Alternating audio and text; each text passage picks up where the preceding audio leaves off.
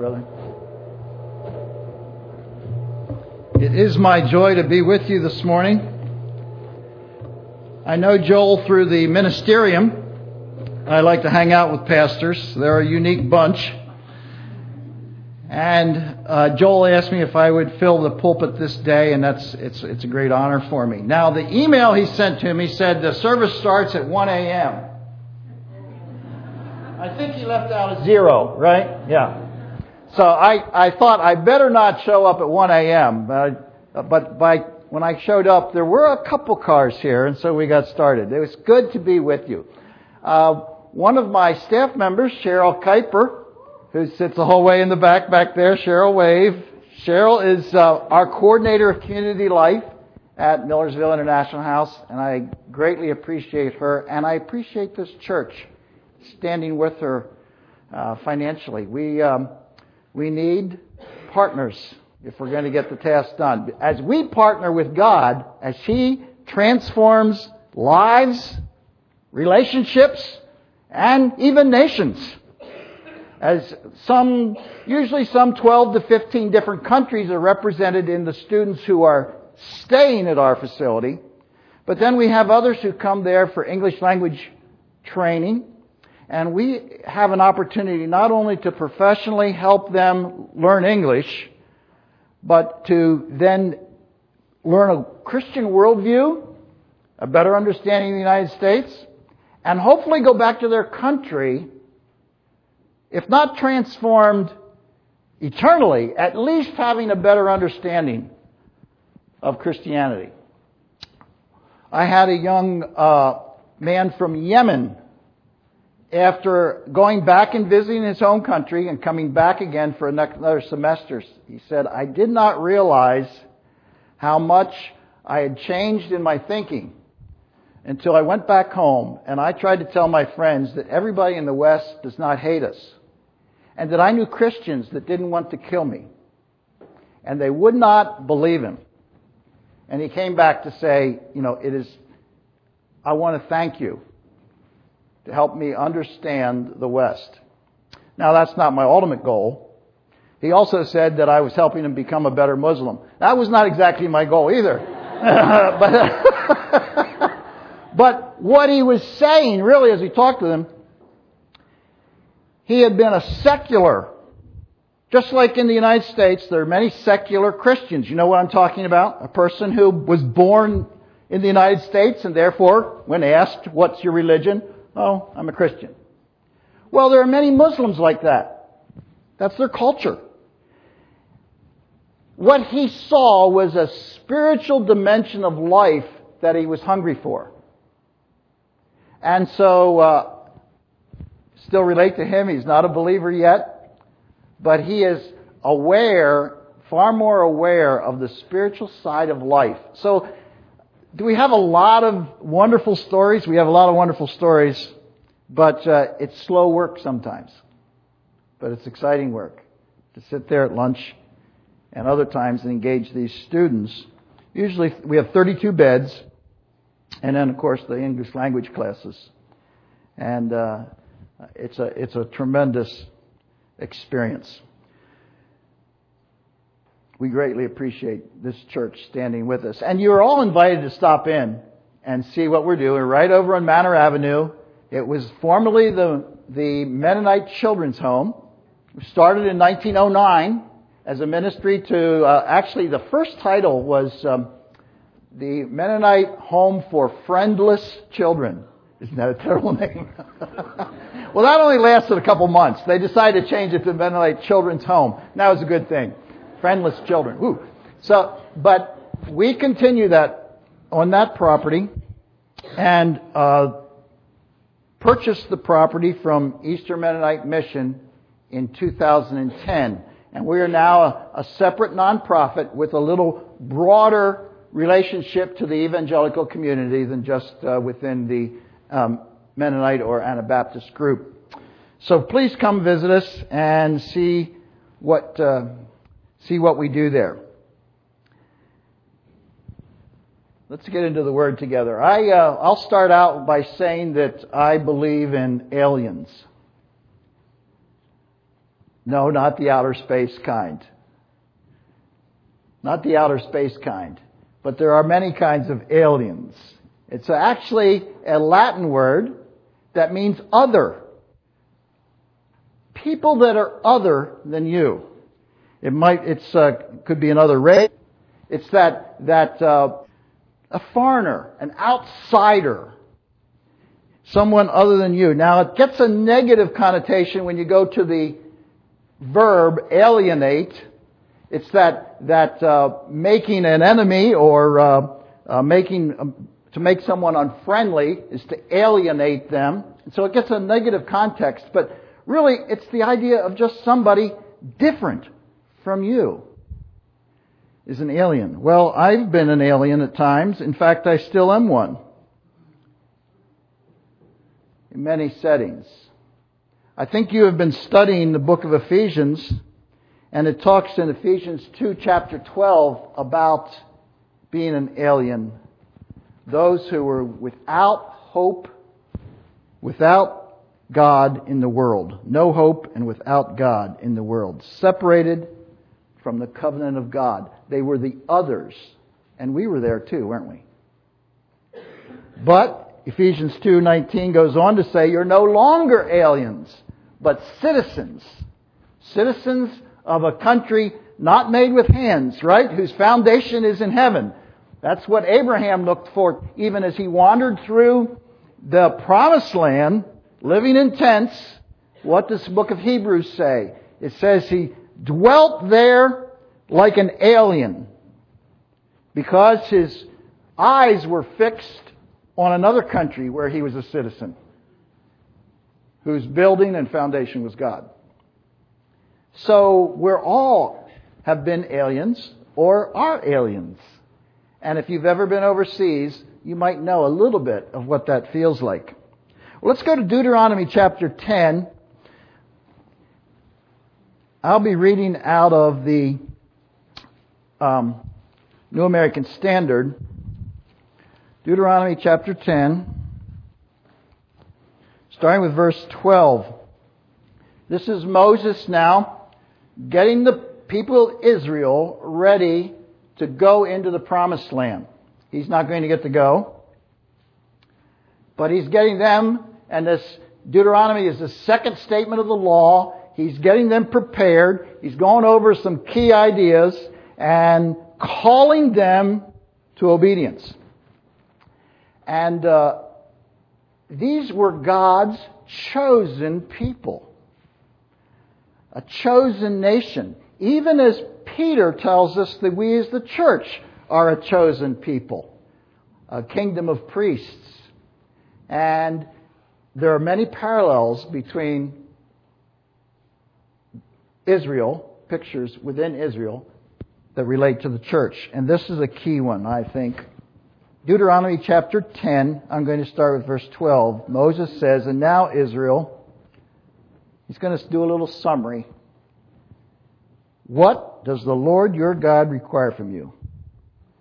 But to fear the Lord your God, to walk in all His ways and love Him, to serve the Lord your God with all your heart and with all your soul, and to keep the Lord's commandments and His statutes, which I am commanding you today for your good. That's it in a nutshell, he's saying to Israel. Here it is. Here's your responsibility. And here's who you're going to follow. He goes on to describe who God is. Verse 14. Behold, to the Lord your God belong heaven and the highest heavens, the earth, and all that is in it. We sang songs like that this morning, didn't we? The song's tremendous. Who is this God that we're called to serve? He's the one who belongs, He's the owner of it all. He owns heaven, the highest heavens. He owns the earth and everything in it. This is the God that we're called to serve. Well, what's He like? Goes on, verse 17. For the Lord your God is the God of gods, the Lord of lords, the great, the mighty, and the awesome God, who does not show partiality nor take a bribe. He executes justice for the orphan and the widow, And He shows His love for the alien by giving him food and clothing. This is what God's like. This God you're going to serve is not just the owner of everything, but look at His nature. Look at His character qualities.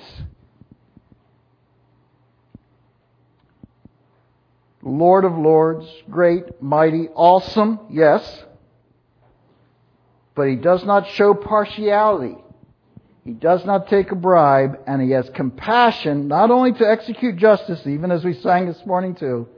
He executes justice, but He has compassion for the widow, the orphan, and the alien. So Moses is building a case to these children of Israel as to who this God is that He's now told them they need to serve. They need to obey with their whole heart, soul, strength. Give them entirely to this God. And this is what He's like. He's not like the gods of the country they're going into. He's not like any other God that the nations worshipped. He's the one true God who owns and created it all. Yet, verse 15, going back to verse 15, yet on your fathers did the Lord set His affection to love them. And He chose your descendants after them, even you above all peoples, as it is to this day.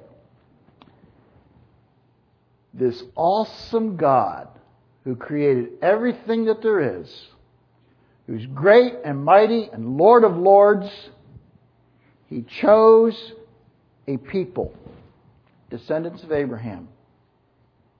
And He chose them and marked them out to love them and to show His affection to them. So, Moses goes on to say, circumcise then your heart and stiffen your neck no more. He's calling them to respond to this grace, this fantastic expression of grace that the God of all gods would choose a people. And we know from other places in Scriptures, it's not because they were mighty. It's not because they were extra good. It's not because that they had some special inside track, special knowledge. It was because God chose them. In His sovereignty, He chose them. We are going to try and look at why He chose them.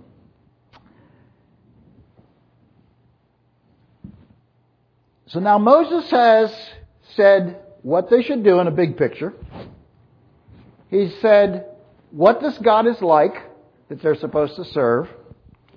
Then he says, now don't be stiff-necked about this. Do it. Finally he gets to verse 19 and he gives the first instruction that has a little meat to it. So first practical description of how to work this out in everyday life. And what's he say? Show your love for the alien. For you were once aliens in the land of Egypt. 40 years of wandering in the wilderness. A lot of the time, Egypt is there in the past. Everybody lived in Egypt. Virtually everybody lived in Egypt's dead. Moses is coming back to visit this, and he says, remember, you as a people were aliens once. Show, how do you work this out? How do you serve the Lord with all your heart, with all your soul, and keep His commandments and the statutes? How do you do that? Just like God. Act like God. Be like your Father. Be about your Father's business. Love aliens. Love those people that are different from you. Now, I work with international students. But this is a call for us to love people who are different than us in many capacities. Maybe someone with a handicap. Maybe someone of a different race, yes. Maybe someone with a speech difficulty. Somebody that you just feel a little uncomfortable around because they're not like you. But what's God say? Love them. Remember, you were an other at one time. You were an other. You've been on the outside. You've been an alien. Imagine what it's like. You come into a room and everybody else knows everybody and you don't know anybody. You ever been in one of those situations? You come into the party or you come into the room and no one knows your name. And you kind of slide a little over to the side. No one comes and talks to you. Because they're very comfortable with one another. But their comfortableness with one another is making you uncomfortable. What's God, in His compassion, want you to do? Break out of that comfort zone and walk across the room. There's a book on evangelism entitled that. Just walk across the room. Just walk across the room and say hi. It's amazing the number of people downtown Lancaster. They wear a little bit different clothes. They have a different, they're maybe from Nepal, or they're from Burma, or they're from some Asian country or some African country, and they dress a little different. You say, can I really talk to them? Of course you can talk to them. They're waiting for somebody to talk to them. Just say hi. Ask them what their name is. There's nothing threatening about extending a little friendship to someone who is other than you.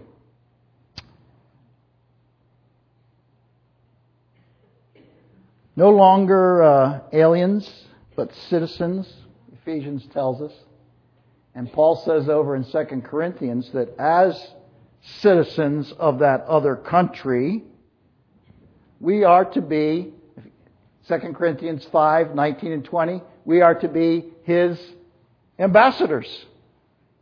In other words, we are sent to a foreign country where we are right now. Because we're citizens in heaven. So we're in foreign territory. We're to be relating to people as ambassadors for Christ, calling them to be reconciled to God. Ambassadors.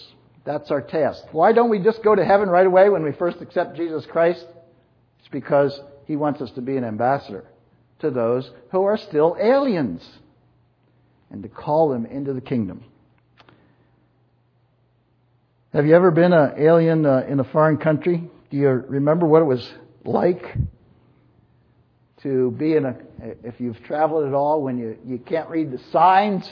I do pretty well in Roman script, in Latin America, you can do pretty well there. But you go to China, or you go to Cambodia, where I've been, and you try to, you can't find your way around at all. You can't make heads or tails of those signs.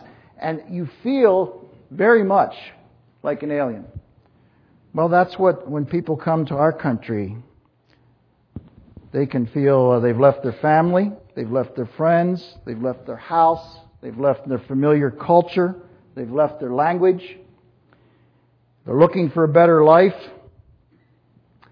And they come to the United States. Some 700,000 a year students come to the United States to study here. And the vast majority of them never make a North American friend. They come, they hide in their room in their college, they go to their college classes, they connect with other internationals, and they go back to their country saying, those North Americans are self-absorbed, they don't care about the rest of the world, they're so arrogant, and I think maybe we should figure out how to blow up some of their buildings. Quite a few of the bombers of the World Trade Center were educated in the United States and came out of that experience with no North American friends and a hatred for what they saw. We can make a difference just by being willing to walk across the room.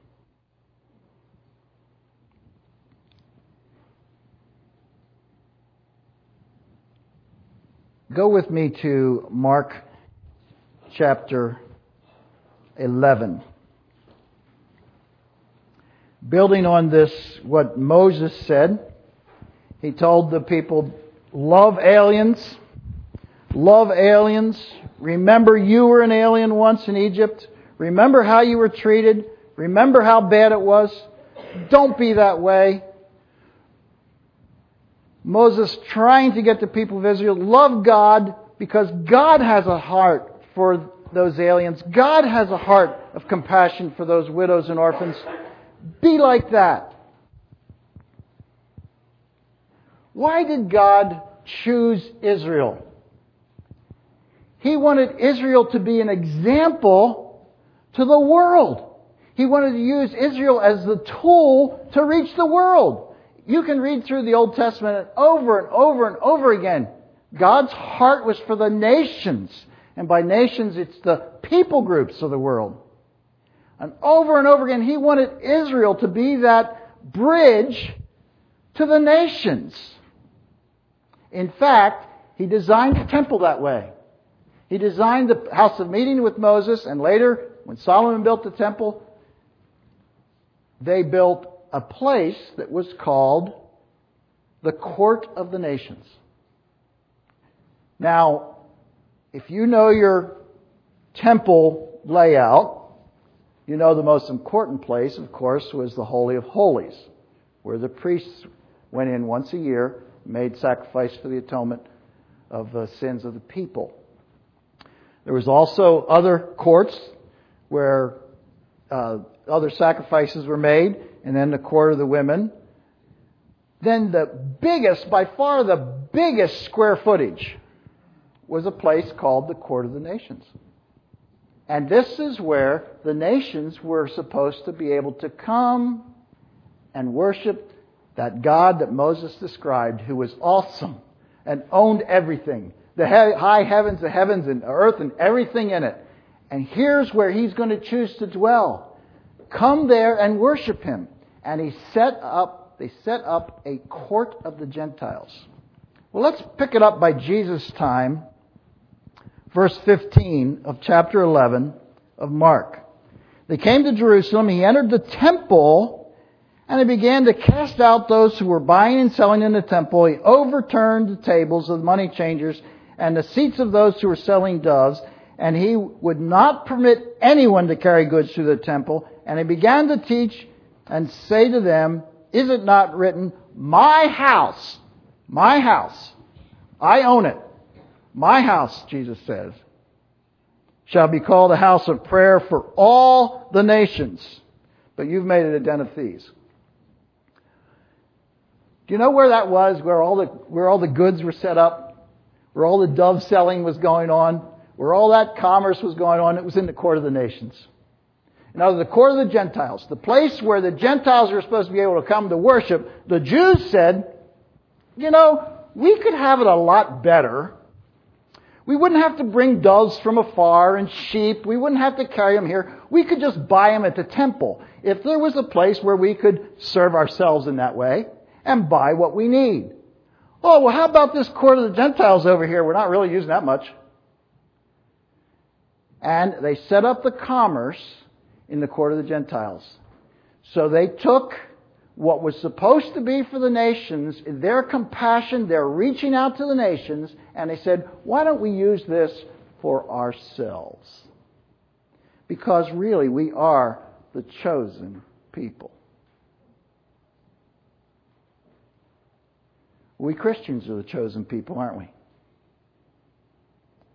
And sometimes I can see an arrogance within the church that is very similar to that expressed by the Jews, where we say, God chose us, aren't we special? God didn't choose us because we were special. He chose us out of His sovereign grace, that we might be an example to others, that they might respond to that sovereign grace, not because they earned it, not because they deserved it, but out of His mercy He saves us. And we have to have that mentality a little bit better than what I see in many churches, where we stand back and we say, let's spend whatever on ourselves, let's do it for ourselves, and we become very much the center of the universe. So these North Americans, these internationals come to the United States and never get a North American friend, because we are just a little too interested in ourselves.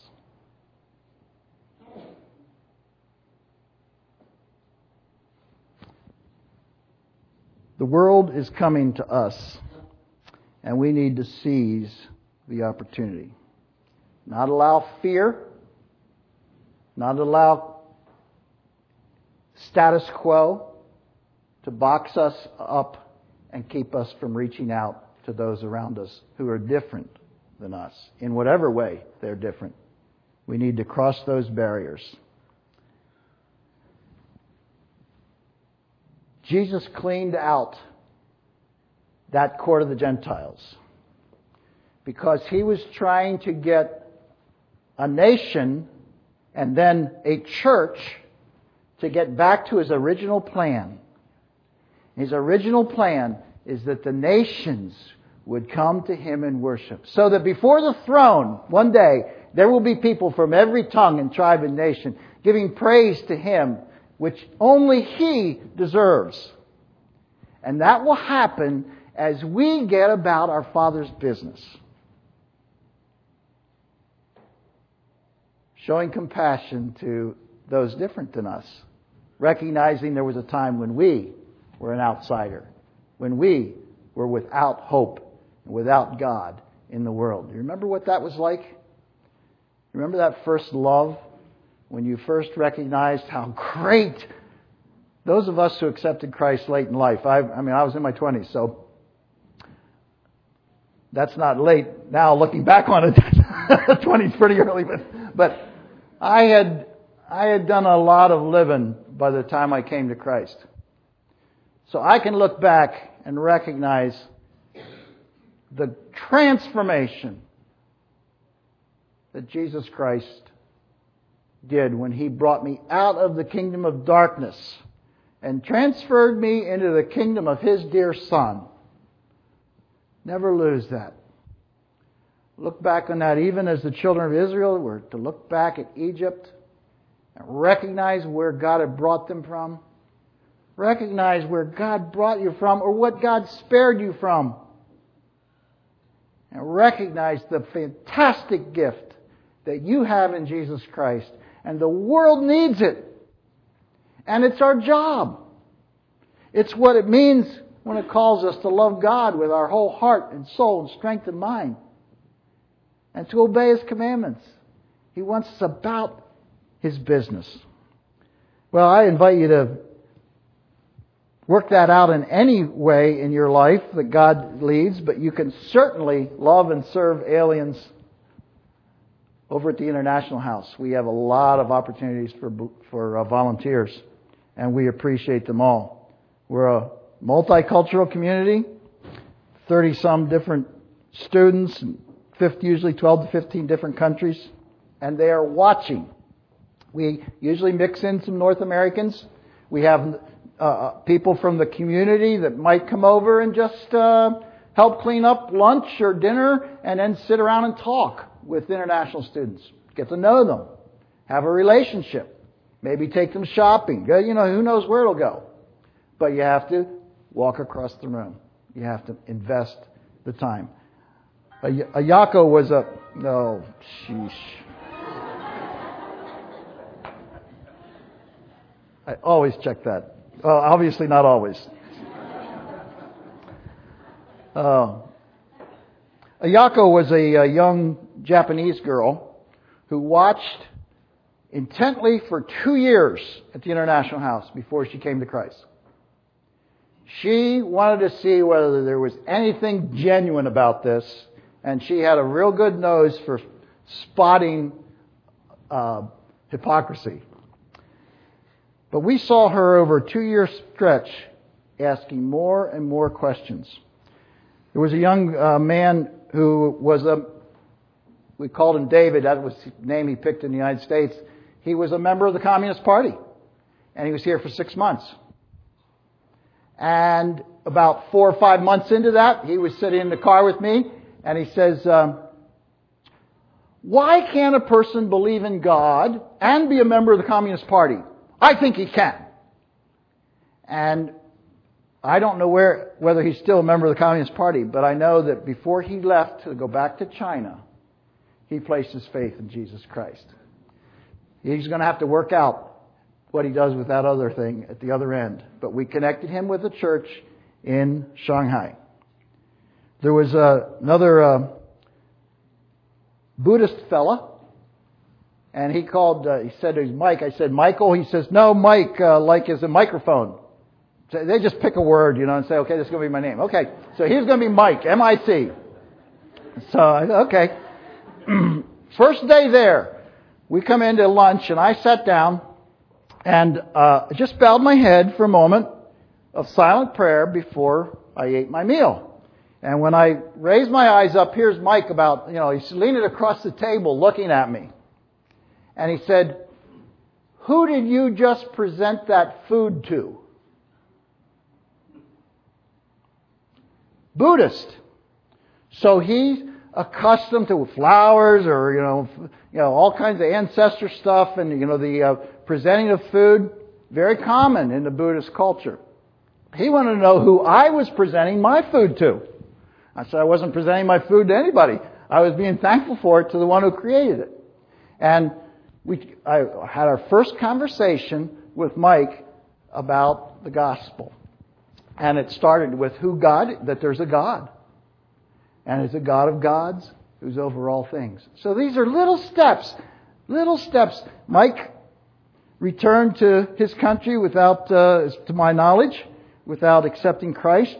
But he certainly had a better picture when he left than when he came. Willingness to reach across the room. Called to be ambassadors.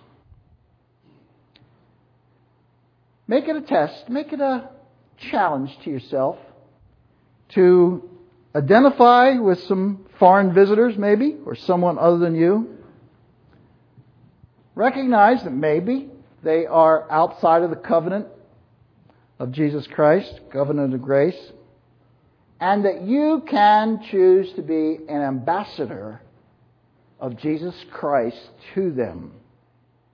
Let them into your life. Befriend them. Don't entertain them. Befriend them. There's a big difference. Relate to them as a person and see how God might lead. A lot of people never come to church because they're never asked by someone that knows them. Take a risk. It's exciting to get involved in people's lives who are other than you. Get out of your comfort zone and see what God can do. Because God is interested in taking the church and calling out of people for His name. That in heaven, throughout eternity, there will be voices from every tongue and tribe and nation giving Him praise. That's what we're about. That is something worth investing your life in. Will you pray with me? Heavenly Father,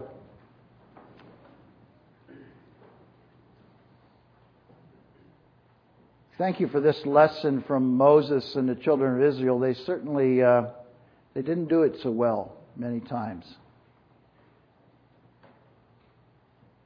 They got looking at the gifts that you gave, got their eyes off the giver and the task before them. Help us, Father, to see the great grace that you pour upon us every day, and that grace is so we can reach out to others and share it with them. Father, motivate our hearts with compassion to be more like you, that we might bring you the praise that you are due. I thank you for this church. I thank you for their interest in missions. I thank you for their desire to please you in so many ways. It's encouraging to the heart just to hear. So bless their ministry, Father. Multiply it through Jesus Christ in the power of your Holy Spirit. Amen.